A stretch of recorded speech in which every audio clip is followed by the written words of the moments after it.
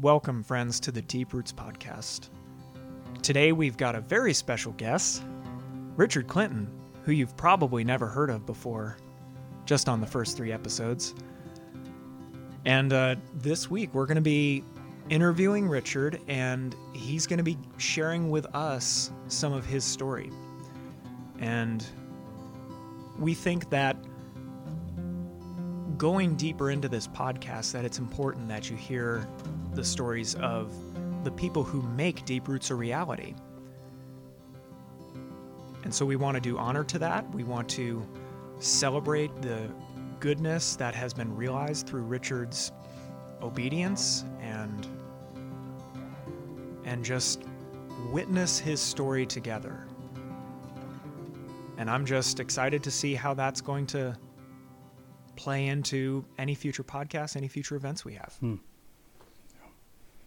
So without further ado, Richard, could you tell us who you are? No. Who am I? Yeah, so just to share a little bit about my story, and again, just to echo what you said, Chris, in the intro, was just to really felt in my heart the need for people to know who we are. Who are these people we're listening to, and why do I want to listen to them? And for friends, there's a reason for that. There's a reason that we have opened that this ministry has begun to move. And so, yeah, just a little bit of my story and where I'm about. And I guess that'll lead into a little bit of the what and the why of what we do and where Deep Roots Ministries has been going. So just to tell a little bit about my story and where I'm from. I'm 41 years old at the time of recording this podcast. I've been married to my beautiful bride, Amber, for 22 years now, going on 23. And between the two of us, we have 3 awesome kids. They're not really kids anymore.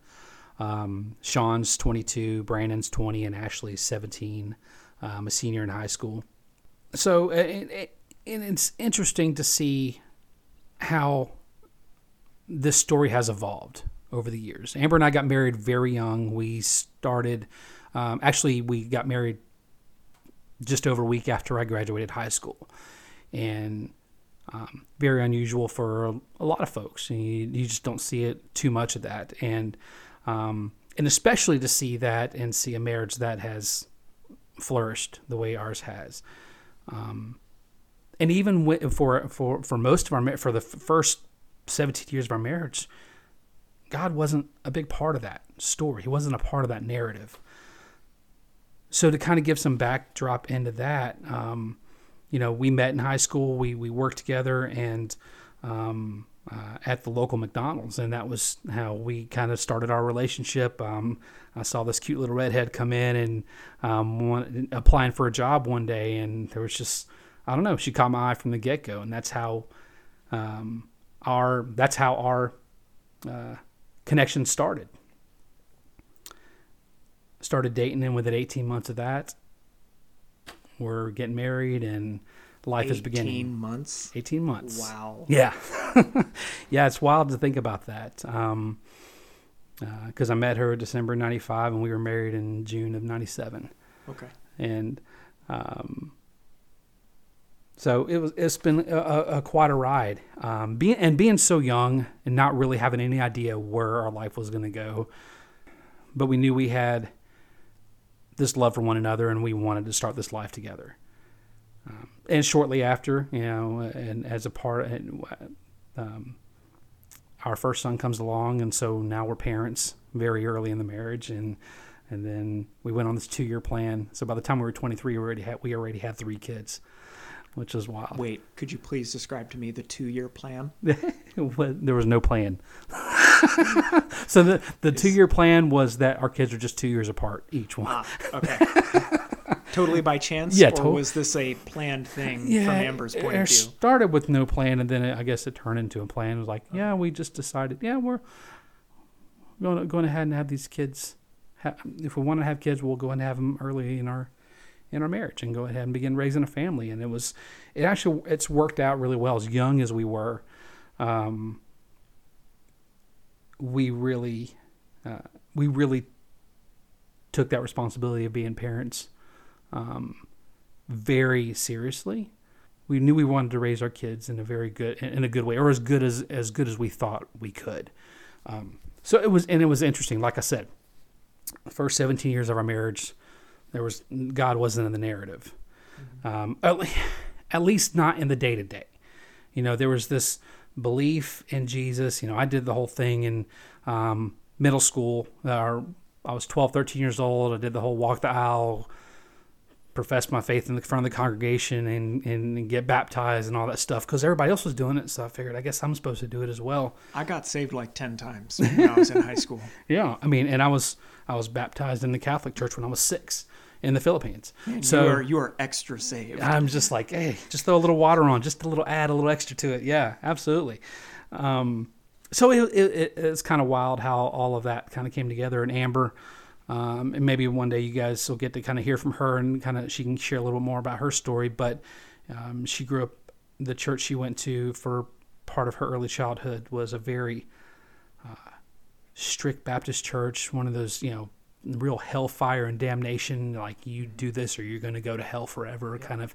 And the way the preacher was, she literally was scared of God because of because of that, the way he was at that church. So again, we kind of gravitated together, like I said, and started life. And it was good. It was so good. I think there was something so wild about the way we connected and the way we really took to wanting to provide the best for our kids in a lot of ways. So I guess that was a big part of us. It was that they became a big central part of that story, about that narrative for our lives, about how we were going to operate, as well as our own marriage. We really learned to communicate very well. Actually, she had to teach me how to communicate because I sure as heck didn't talk. She had to teach me to talk. And she'll tell you that. She will definitely tell you that I wasn't much of a talker, and early on it took a lot for her to get just words out of me, to get me to just share either what was on my mind or whatever it was. So okay, it was always kind of wild. But we communicated very well, didn't hide anything from one another. So I think that's what's helped us really navigate through the years. Mm-hmm. So that was our story. I was spent 20 plus years in the corporate world. We got married. I actually went off to basic training in the Army about a month and a half after we got married. So that was a very short piece of the narrative. But she was about to give birth to our first son, Sean. And how old were you then? I was 18 when I left. 18 when so we were 18 when we got married. So I was still 18 when I went off to basic. And turned 19 while I was at boot camp. Okay. And it was a very stressful time for both of us because she's pregnant. I'm leaving, and she's already 5 months pregnant, I think, at the time. Five, yeah. And there's a lot of stress on both of us of what this life was going to be like, about being a military family or whatnot. And so about the time I finished basic, she was getting close to giving birth to our son. Mm-hmm. I'm hours away at Fort Jackson where I did my training, and I was stressed beyond belief, but I knew I didn't want to leave her there by herself. I didn't want her to go through the thing of having this child without me there. And all of this. And even I had a company commander. They were very supportive of me and everything, and understanding of how I felt, but even telling me, like, you may not be able to be there when your son's born, but we'll get you there as quick as possible once we know. I'm like, it just didn't sit well with me personally. No, I get it. So, so I went to my drill sergeant first, and this was following basic and ready to go to AIT and all that. And I just said, I really feel like I need to be home. I really feel like I need to be with my wife. She's going through all of this. I don't think this is the right place for me to be right now. And I requested to be discharged. So very crazy part of the narrative. So my service was very short-lived. But it taught me a lot. I can say that being there and being in that environment and being I was high speed in training and all that, squad leader, all this stuff, and I loved every minute of it and what I was doing. But at the same time, I knew I just didn't think it was going to be the right thing for this family. So, but I didn't think about that ahead of time. Well, I mean, when you're 18/19, your time span of like life is so short. Yeah. Like there's no way you kind of think about those I mean, consequences, if you will, but that's still that's saying it kind of in a negative way. Yeah. But honestly, I got out of the military for my family, so I totally get that. It's just you were, you were 10 years ahead of me in the decision. Yeah. And in the babies department. So I totally get it. So it was wild. So, but I really, and I wrestle with that. I wrestle with a lot of guilt over that for a number of years I felt like I had abandoned a responsibility. A responsibility, because I knew a responsibility I had to my family, but I felt like I had abandoned a responsibility I had to serving. Because I had signed up, I had taken the oath and all that to serve in the Army and all that. And, Amber thought and this is, she always felt like I blamed her for it, and there was never any blame towards her. This was purely internally with me, but it turned out to be the best decision. No, that's a very brave and maybe in your mind stupid thing to do. Even now, you're like, it sounds like you're not so like you're like, yeah. But no, that's a brave thing to do, because the views for people who are in the military, when somebody says, I need to go back to my family, especially if people have been in the military for a long time, it is a very hard thing for them not to cast judgment on you, because that's the way they feel. Yeah. And that was the other thing. So I always wondered what people thought about that. Yeah. But, I never, well, the wildest thing about that is I knew my dad understood where I was coming from. Well, there you which go. is wild. And I don't think you and I have ever talked about this. No.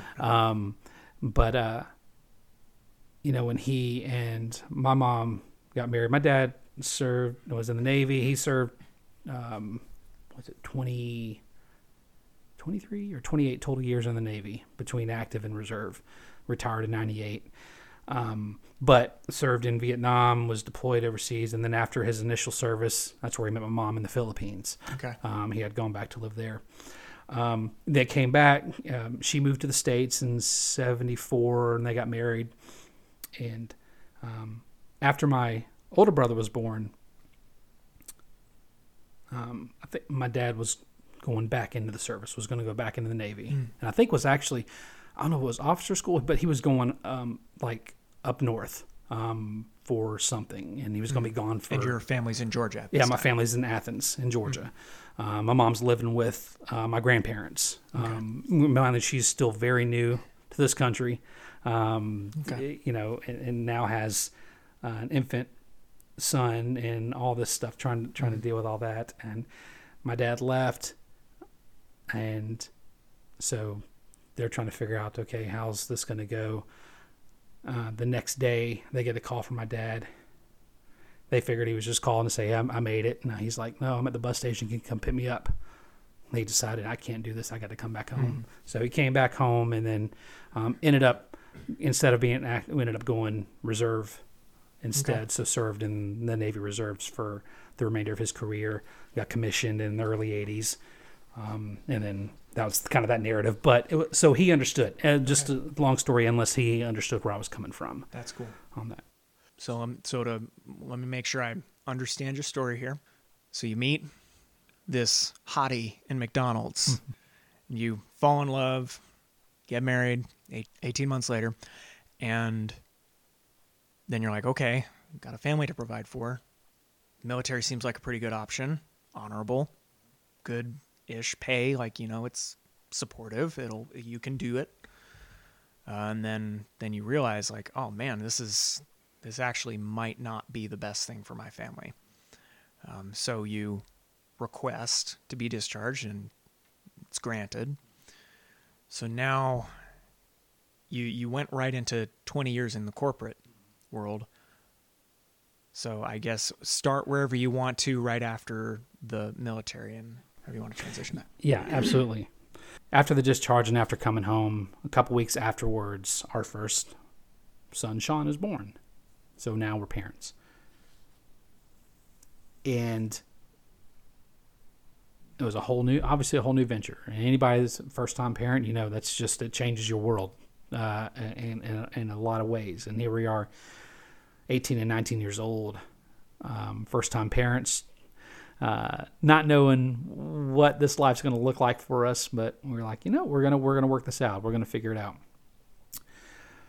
After Sean's born and we begin to really starting our lives now together, military's done, go to work, and got my first long-term job working and started in a warehouse, and then that's following summer, the summer of 98, I started working on my undergrad at the same time. So I was a full-time student and working full-time all at the same time. Amber continued working after Sean was born for the next couple years.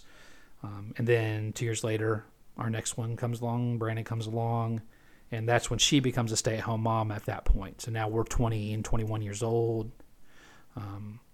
And I had just landed my first corporate gig, if you will. I was now moving from warehouse space to an office, kind of this account manager, account coordinator role, and kind of went on from there. And that was our life. That was our life for the next many years. Our daughter Ashley came a couple years later, left that job, actually got laid off from that job on Amber's birthday, which was wild. On her 21st birthday, I got laid off from that job.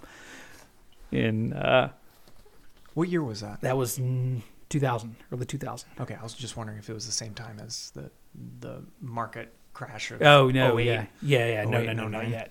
But found a new job about a month later, and was at that company for the next 6 years, and finished my undergrad in 2003. Ashley was just about a year old, and then went back to school again to work on my MBA, and so did that. Still did this full time. Was working 40, 50 hours a week plus, and schooling full time for the next couple of years. And so finished that degree, and then just continued working. And then my most recent job, started working there in 2006, and that was my career for the next. And that was our life. My life was literally all about slowly moving up the corporate ladder, trying to make a success out of myself, providing the best I could for my family in that way. And I felt like that was the important part of our life. Now, do you want to talk about like what you did at all, or is I mean, I could share a little bit. For the most of my career, I was kind of a business analyst, training analyst, project manager type person. I've kind of delved into all those realms over the course of my career. And so that's been most of my experience. And I won't go too much detail on that, but that's kind of what I did. I worked in a very global company. My most recent company is a very globally well-known company. Okay. And and I worked with people all over the globe on a regular basis. So you worked your way through a few different companies in your professional life. Mm-hmm. Business analyst, project analyst / manager. So, okay, I'm starting to get a picture in my head. Mm-hmm. All right, so you're at your most recent company, global company. Absolutely. So just to kind of I'll step away from kind of that piece, the working piece, for a little bit, and kind of go back to my life. I had been with that company for about 3, almost 4 years at this point, when in the fall of 2009, life just took a real drastic turn for us, essentially. Like I said, for most of our life, most of my life and my married life and life as a dad, it was all about, making a success out of my career, providing the best I could for my family, and moving up the best I could in order to be able to provide that kind of life. And because I felt like that was what was important, right? So get to the fall of 2009, and again, like I said, life really just took a drastic hit. It was, got a call on October 13th from my mom that she could not get a hold of my dad. I was at a band practice with, or a band demonstration with my oldest son, Sean. Then from there, we had to go to a baseball game for my son, Brandon. So I was dressed for that as well because I was coaching his team. Amber and Ashley are at a pageant rehearsal that she was competing in. And Mom calls me in a frantic and like, I can't get a hold of your dad. I don't know where he is. And they were supposed to be at this band thing. They weren't. I just figured she was calling to say they, couldn't make it or whatever, something come up. And she's telling me she's watching the news. And she's seeing reports of this fatal car accident on the road that my dad takes to and from work every day in a commuter van that he drove every day. And the accident is involving a commuter van. And so I immediately run inside, tell my in-laws, I need you guys to take the kids for me, please. I've got to get to my parents' house and figure out what's going on. And so I book it. They lived about 45 minutes away from where we were living. And so I get to my mom and dad's house, and we're trying to figure out, what's going on. My brothers and my sister get there as well. And we're seeing these news reports. And I remember the impact on the way there because the traffic in around Atlanta, if one artery is shut down, which this one was, it impacts traffic everywhere, and you could see it. As I was trying to get there, all these other roads that usually weren't as crazy were nuts because everybody was routing around it. But anyway, get there and we're just watching the news, trying to figure out, we're making calls all over the place, trying to figure out, okay, what's going on? Is dad in a hospital? Because we figured at that point it was his van. It wouldn't be like him to not answer the phone. And then around about 4 hours after, when we finally got confirmed that he was one of the ones killed in the accident. And again, that just, the impact, obviously devastating for all of us, for our whole family. My dad was one of 7 kids, so all his siblings are still around, and having to make the calls to all of them. This is what's going on. Let them know, and making all those arrangements. Just total chaos in a lot of ways for us. But I think for me personally, what was so wild was that this was the one man in my life that I had any real connection with, that connection from a standpoint of someone that I talked to on a regular basis and really could almost share what was going on in my life. He and I would talk at least once a week, most of the time. I'd call, just kind of check in. Some of our conversations were very surface, nothing big. We talked, especially after a Georgia football game, talked about that again, because he is my grandparents lived right off campus at the University of Georgia. That's where he went to school. So our whole family are diehard Bulldogs, and that's what we did. We just talked football and everything, and so having the one man that I really was close with in my life was now gone, and for me, that just sent me on this kind of tailspin. In a lot of ways, I really questioned life. I questioned purpose. I questioned if someone like him could be taken. A man who was really devout in his faith, and really was, for me, an example of a dad who was always present in your life.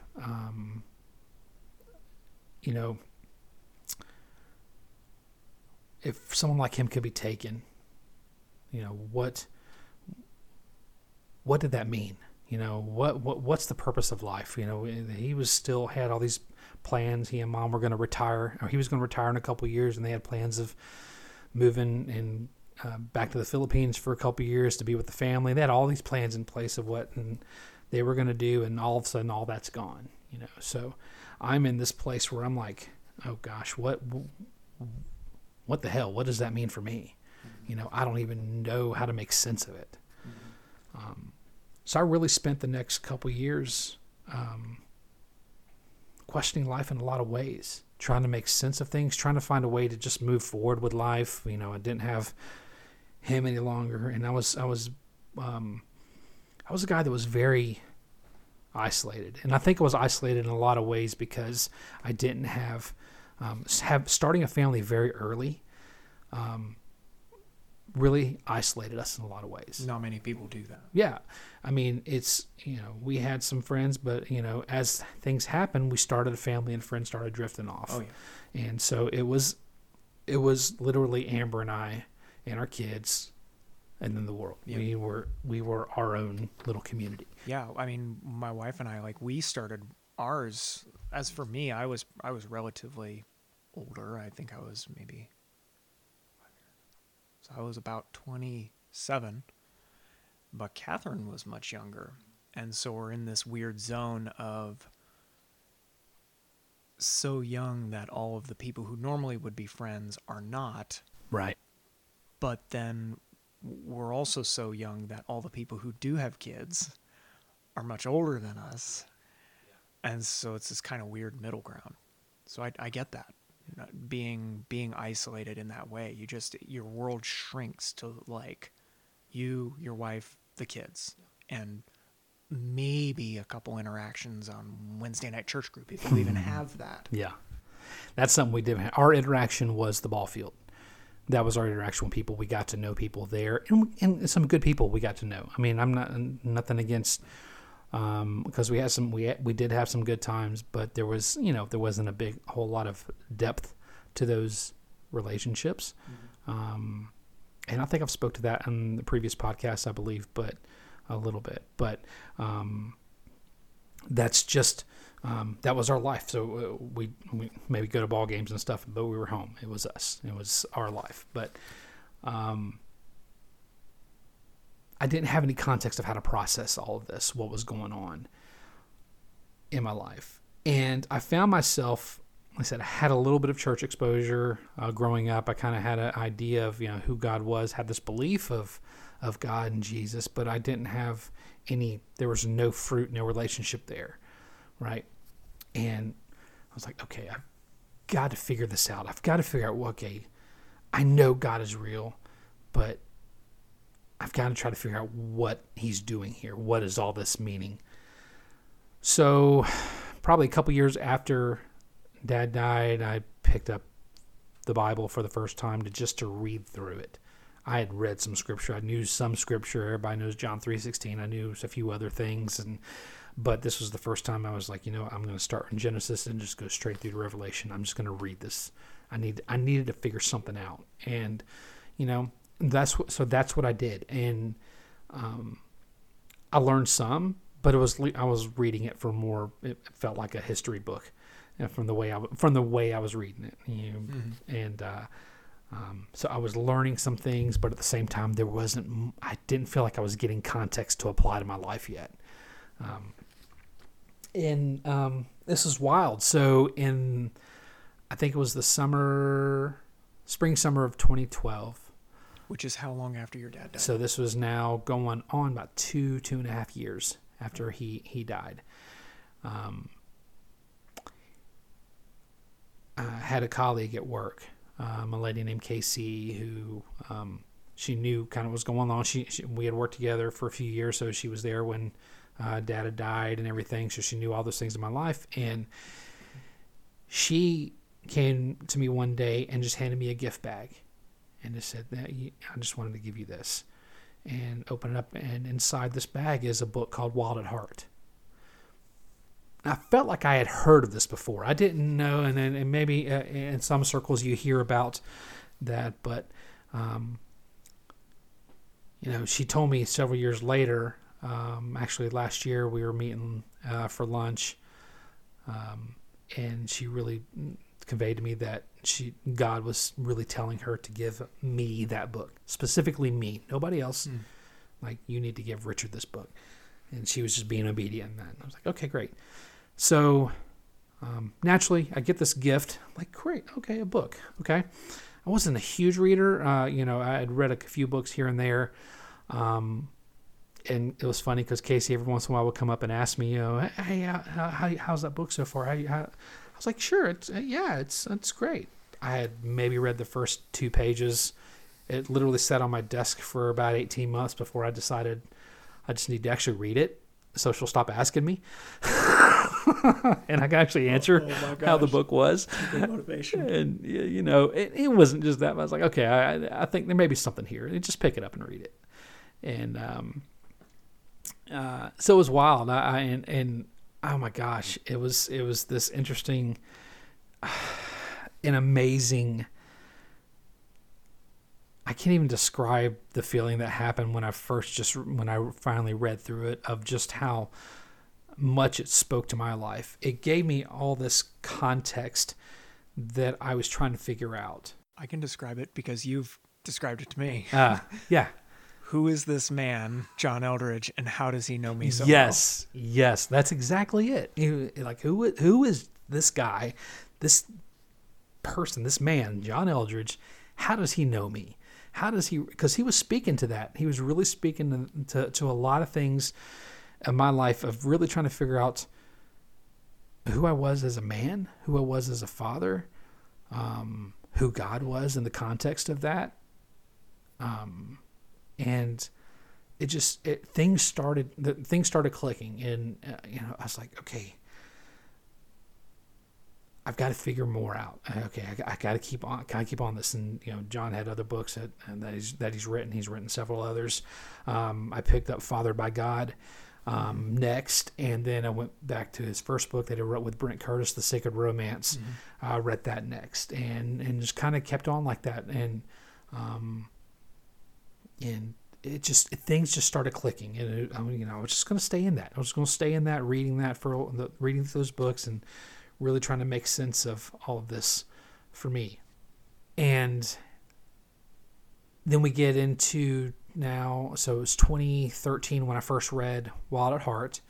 And then by early 2014, I one of the things they talk about, and they do at Ransom Heart, was they have these boot camps. And this Wild at Heart boot camp, that's built around, based off of that book, Wild at Heart. And I read about it, found it online. I was like, this seems interesting. And that year, they were actually doing one in Georgia at Sharp Top Cove. And I was like, oh, sweet. That's pretty cool. And I don't get in. I entered the lottery. They do the lottery system for that, and I don't get in, but I get the admin code for the next one. And okay. I was like, cool, okay. So I enrolled again the next time around for one in Colorado, January 2015. And I was like, okay, sweet. I got into that, and so I have no idea what to expect. I'm about to go on this trip out west. So mind you, all the travel I've ever done by plane anywhere in my life, my adult life, was for business. I'd never flown anywhere just for personal reasons at this point. I still haven't. That's the only time I've ever flown anywhere for personal reasons. You need to get out more. Yeah, I do. The thing about me is I love to drive places. So there we go. Yeah, but here, I can afford to fly. I'm gonna fly there, and we'll do it. And so I began preparing for the boot camp, and it was kind of wild around that I had taken my first trip out to Colorado in late 2014 for a business trip. So it was my first time kind of experiencing the altitude and kind of getting a little bit, okay, this is kind of what it's like. And then I'll get to fly back out there again, but for this, and it was wild. It was a wild trip. Again, like I said, had no idea what to expect when I got there. And the other wild part about all this is that, I didn't travel a whole lot. I flew every once so often, but both directions, to and from, I get first class upgrades. I wasn't going to complain, but how in the heck does that happen? I've never I'm even like gotten that. bottom of the totem pole when it comes to sky miles. Oh, that's awesome. I've never even gotten that. That's beautiful. I'm like, okay, I'll take it. Sweet. Yeah. So maybe God was doing something there. I don't know. Maybe no. God was giving up an upgrade. No, I'd So- kind of attribute a little bit of that. Be like, Yeah, oh, hey, thanks, man. Maybe so. I'm just going to take care of you this whole trip, son. Just come on. So, yeah, I mean, that trip started this kind of roller coaster ride in my life. And now at the time I'm recording this, it's just about 5 years ago, that I'd never expected would happen. You know, I go to the boot camp and, it's beautiful. I'd never seen that much snow in my life, for one. It was awesome just taking that ride up the Berthoud Pass into the Fraser Valley and then the Crooked Creek Ranch and all that. And I think that's where you went to Wild at Heart, isn't it? It is, but I've seen a lot of snow in my life. So Yeah, but I'm a little bit, honestly, I'm a little bit envious, or not envious. I'm a little bit jealous that you got to experience that kind of just wham, pow. Like, Yeah. look at all of this snow. It's pretty cool. Yeah, it was something. And I had never, so I took all that in, the whole bus ride from Denver all the way through the valley and everything. I was just like, wow. Oh yeah, this is those unreal. switchbacks are crazy. Yeah, It's it was just beautiful. wild. The views are amazing. So I was just encapsulated by that. If that alone was worth the trip for me, I was just like, because something about mountains just speaks to my heart in a lot of ways. But that in particular, and then so we get to the boot camp, and that was cool about it is Ransom Heart's very particular about really trying to room you with people from your region. So I got to meet a lot of guys that were actually in Georgia, that were in my bunkhouse, and which was really neat because, like I said, I was a very disconnected, isolated man in a lot of ways. So now maybe this was the first opportunity in my life to maybe make some friendships. And it was kind of wild because like a couple weeks prior, we had started going back to church and started really trying to figure out life there. And my pastor is also a really good friend of mine. He asked at a men's Bible study one night, he's like, just asked out loud to all the men. He's like, who here does not have any close friends in their life, any close friends, men in their life? And I had never thought about that, but immediately my hand just shoots up in the air. Like, yeah, I knew at this point that that was missing in my life, that there was this aspect of relationship that I never had, and I needed to figure that out. But it sounds like you probably wouldn't have, if somebody asked you, hey, what's wrong? Yeah. You probably would have never said, like, I don't have good male friends. Yeah, I don't think so. Had that question never come up, I don't know. Yeah, maybe eventually would have come up, but it never would have been. I never would have identified it. Yeah. At that point, That's pretty cool. as being something. Yeah, that's really missing, in my life. And so go to the boot camp, and we get through the first night. It was awesome, great opening night, and then the first morning we're in session, and at the end we did these covenants of silence, these times with God, and which was so frontier to me. I was like, okay, you're giving me some questions now to go be by myself. Can't talk to anybody. I've got to go spend some time with God by myself. Okay, yeah, let's see how that goes. Just listen to the voices in my head. Like, Is that you, God, or is that? So I was like, cool. Okay, so I'll take these questions. Really, I'm kind of wrestling with. I believe that session was all about this larger story, how we fit into the story with God and everything. So pondering that, and it was great. This is writing out some answers, and it was good. And then I finished with that for a little bit, but we had some time. We had some time before the next session was going to happen. I see guys that are out there walking around still, so I'm like, I'm gonna take a little walk. I'm just gonna. So I go down to the main road to the ranch and started walking out that road just to kind of see, look around a little bit, look around the valley there, and it's always so wild when and talk about this. But as I'm walking, coming down that main route, I remember looking off to my right, and there was this snow-covered. Everything's covered in snow, but I could see this kind of little trail that kind of winded off into the woods. It kind of goes around the backside of the ranch, and I was like, oh. And I just feel this voice telling me that, I am on this open road that goes out of the ranch. I see where I'm going. And then it was essentially telling me, you have been on this wide road life your entire life, where you feel like you know where you're going. You've got a plan for everything you're going to do. But look to your right, to this trail. Will you follow me into the unknown, like you're following like you'd follow this trail, not knowing where it's going? And it was like, okay, what the heck was that? What in the world?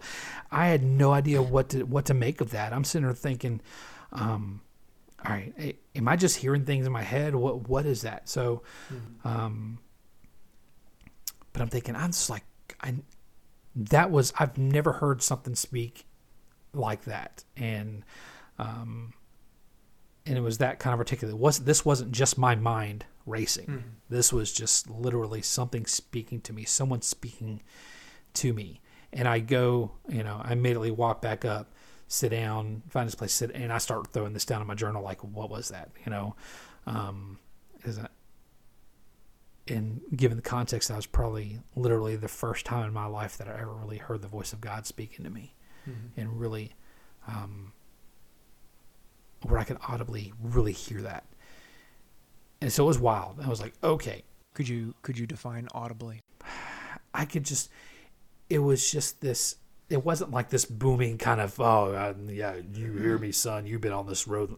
No, it was just this stillness and this subtleness within me, kind of like just but I could hear these words just being articulated with such clarity.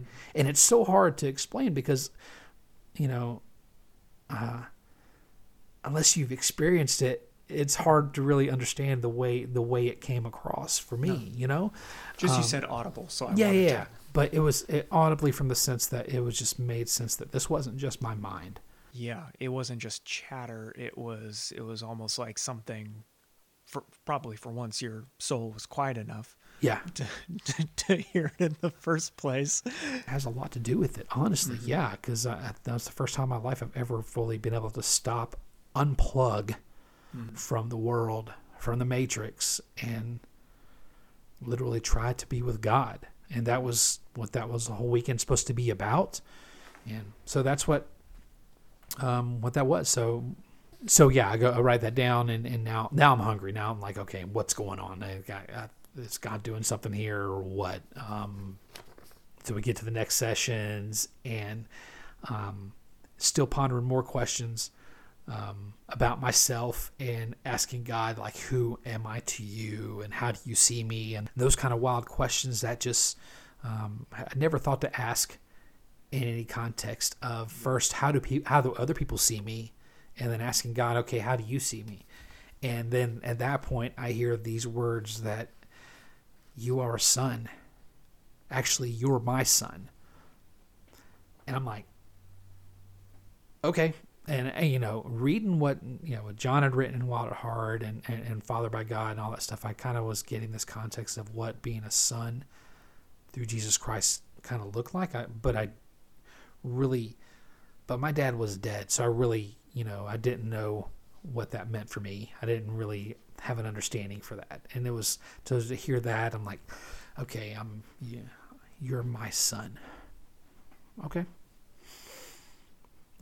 So, just praying on that, and I kept hearing those words come back to me. Will you just follow and trust me? Will you follow me, and will you trust me? And I wrestled with that for the next, 24 hours or so, trying to figure out, what this meant.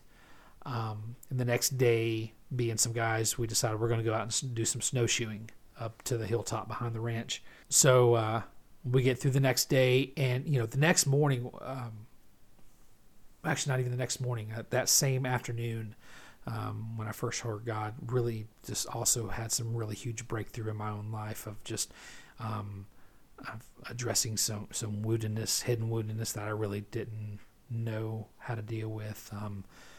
I really had no idea how to identify, but it really started coming out that weekend or that day. And that day was actually the first time I can ever remember in my life that I ever let anybody lay hands on me and pray over me. And a couple men from the Ransom Heart team actually came and sat with me and just talked with me, and then they just laid hands on me and just prayed over me, and I was a freaking wreck at this point. But it was, man, it was so good how that was. And then we continue on through the weekend. The next day, we get up, go through the morning sessions, and this is awesome. Just a lot of really good teaching, and I won't go through the details on all that still, but I'm still wrestling with that question of, will you follow and trust me? What does that mean? So that Saturday afternoon, January 31st, me and some guys decide after lunch we got some free time before the evening sessions, so we're going to go out and do some snowshoeing. So after lunch, we check out our snowshoes and we start heading up to this trail that runs up by the backside of the ranch that heads up to the hilltop behind and goes up, maybe a couple hundred feet more from above the ranch. And so beautiful view up there, and it was awesome. And it was cool. It was nice. I'd never gone snowshoeing before. Like I said earlier, I'd never seen this much snow in my life, and now getting to go through all this and going up these trails, through all these switchbacks up this hillside was just awesome and cool to see all that. And as deep as that snow was, it was wild because even with the snowshoes, sometimes you did sink a little bit. And one of the guys that was with us decided, I'm going to do this trail without snowshoes. And I'm like, all right, buddy, have fun. But he made it. He stuck with us, and he made it through the whole trail. And we get to the top of that hill, and we stop up there, and it was everybody kind of disperses, and we're just kind of looking around for a little bit. And I'm just standing there, just overlooking this valley and seeing it's just beautiful, just so majestic, and seeing the mountains there. And those questions come up again. Will you follow me? Will you trust me? And I just keep hearing that in my head. And I'm just standing there, looking at the valley, and I look up, and I just say, God, yes. Yes, I will follow you, and I will trust you. Jesus, I will follow you and trust you. And this is all internal. There was no big fanfare about this or anything. I just didn't say anything to anybody else. This was all within myself. That was my moment of complete surrender of, I'm going to follow you into the unknown. I don't know what that's going to look like in my life. So here we go. And kind of the other funny part of that, about that whole hike, that was also the same time that I started drinking black coffee. I'd always drink coffee with cream and sugar and all that stuff. And, we're up there. It's cold as all get out. And all we have was water, but one of the guys actually was smart enough to bring a thermos of coffee. So we had something warm, and we're like, oh, yes, coffee. So pass around, and I'd actually drink some coffee there. And it was like, I don't know, it was kind of this weird kind of switch that happened that I was, from that moment on, I just drank my coffee black. So this is the funny running joke that from now on, if I see you putting cream or sugar in your coffee, you don't love Jesus. Oh my God. Because I started drinking black coffee when I surrendered to Jesus. When you start to love the good Lord Jesus Christ, you're going to take that cream and sugar. That is an abomination. That's Take right. that out of your coffee. Oh my gosh, yeah, that's I love saying that. I just and it's always a joke when I say it, but it's just it's funny. But I'll step back from that a little bit. Okay. So we go on, and like, okay, I just like gone through this whole point of surrender, kind of. But now what's this going to look like? What's this going to look like to really follow Jesus and all that? So we go through the rest of the weekend. We get through that night. Actually, that night, there was a big movie night, and all the men are in the auditorium watching Kingdom of Heaven. I step in for a minute, and I'm like, yeah, but no, I just wasn't feeling it. So I go back to the bunkhouse, and I actually spent the next hours late to the night just in my journal, just writing all the stuff, was just downloading at that point. Like, okay, what's this going to look like for me? What is God really up to, and how can I really go back home with life being the same? And that was really one of the things that I had written down. I was like, there's no way this can be the same. So we leave the weekend. I remember getting back to the hotel in Denver. I called Amber, just kind of let her know, hey, I'm back here in Denver. I flew home the next morning. And she tells people now that she knew from the moment she heard my voice that something had drastically changed. And I hadn't even gotten to tell her anything about the weekend yet, but she's like, something's different about this guy. Yeah. And so the journey began. And I always remember when we left that weekend of John really challenging us, like, guys, this isn't just about us. This isn't a Ransom Heart thing. This is discipleship. How are you going to take this to your world now? If God has impacted you in some way, what are you going to do with this? Take this to your world. And I was like, okay, great. So I remember writing that down. I was like, okay, I'm going to figure that out. And, I don't know what that's going to look like, but I'm going to crawl with it for a while and walk and run with it. And then get back home. I remember, it was so wild the way the sequence of life began to happen at that point. Like I knew something had drastically changed in me. I knew things had to be different. But I didn't know what that meant. I still had to go back to work. All that was still normal. Kids still had their activities they were still doing, so we still had to do all their stuff. So all of that was the same, but yet everything was different. And I felt like, God was doing something. He was leading me to do something, and I didn't know what that meant. So I think the first thing that began was I began this journey of continue just learning and reading and studying and just trying to figure more things out. And stayed very close to the Ransom Heart team and things they were teaching. And then I felt this call. I was like, maybe I should go back to school and do some more learning there. So I actually went back and to school again and to pursue a master's in counseling. And again, mind you, at this point, I didn't know what that meant. I went this professional counseling career or degree, which in a lot of sense was, become a licensed counselor, and then I can maybe start a practice or go work at a counseling center or whatever. I don't know. But I just knew it felt like it was more of this calling for equipping. And I think that's part of the big part of it was this equipping of learning how to really work with people and how to really disciple people and help them really dive through their narratives in some way. And that's kind of where that began to come from. But mind you, at this point, I still had no idea what that was going to mean for me in my life. I had no idea.